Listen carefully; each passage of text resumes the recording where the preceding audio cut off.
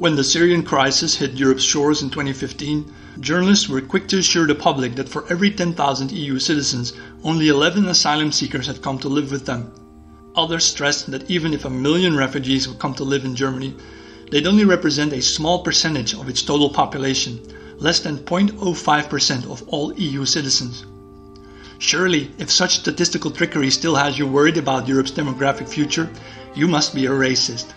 The numbers are correct, to be sure, but the conclusion that all will be well is not. The numbers obscure a particular fact that most immigrants are young people in their early 20s, whereas indigenous Europeans have a median age in their late 40s. A median German, for example, is 46 years old. Since older women can't have any more children, immigration of hordes of young people means that, soon, around half of the youngest generations of Western Europeans will be children of immigrants. In the wake of the Syrian refugee crisis, few politicians dared to speak such truths. One of the rarer ones, Hungarian Prime Minister Viktor Orbán, warned, "All of a sudden we will see that we are a minority in our own continent." Both left-wing and right-wing media denounced Orbán's claim as the ravings of a nationalist radical, but he was also right. The matter of concern isn't the absolute number of migrants pouring in, but rather their relative fertility rate.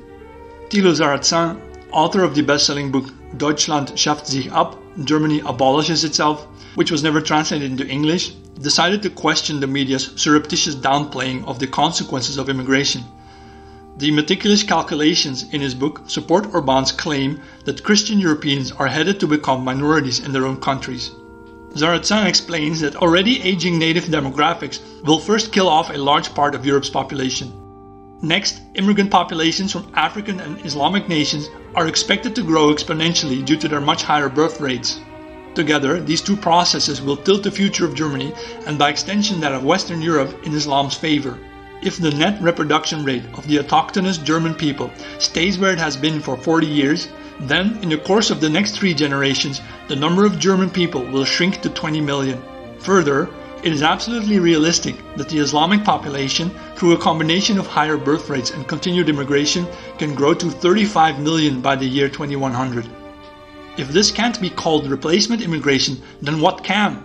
Similar demographic catastrophes can also be observed in the Netherlands, Belgium, Austria, Sweden, Denmark, Norway, France, Italy, England, and of course in the United States, Australia, Canada, and South Africa. The whole wide world is losing ground to third world immigration. If the European Union won't stop and reverse its policies of open borders, and if the last of the Europeans won't rise up to save their countries, they may well be on their way toward extinction. Sarrazin stresses the meaning of different birth rates between us and them. In Turkey, the population has seen a 5-fold increase in the past 80 years. In comparison to other Muslim countries, however, this population growth is still rather moderate. If the German population had shown the same birth rate as those of the population of Palestine since May 8, 1945, there would have been 600 million Germans in Central Europe now.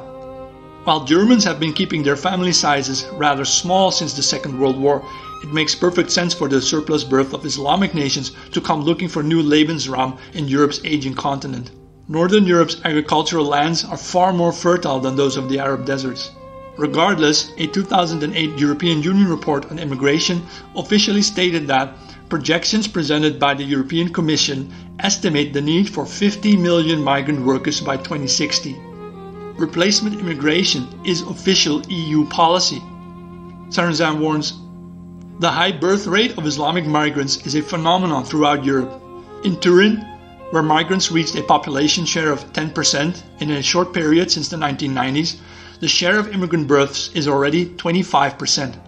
1/5 of the children in Copenhagen, 1/3 of children in Paris, and half of children in London are born of migrant parents.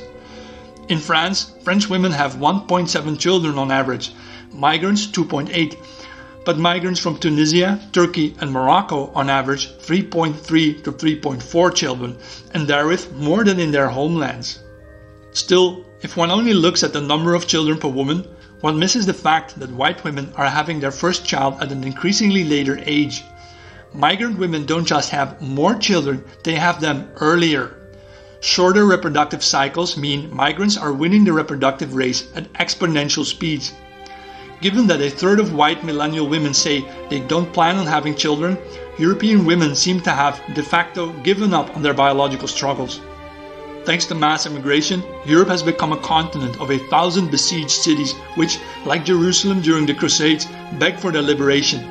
A Western revival cannot succeed without a radical change of mind. In the Siegfried Saga from the Old Norse Edda, it is written, "As long as we rule the folk and Siegfried is on our side, the people cannot be happier. And if we would have more children, there wouldn't be a mightier race on earth. We would even withstand the gods." The most radical act for millennial men and women to partake in this time of degeneracy may very well be to give up on drugs and alcohol, to get married and have children.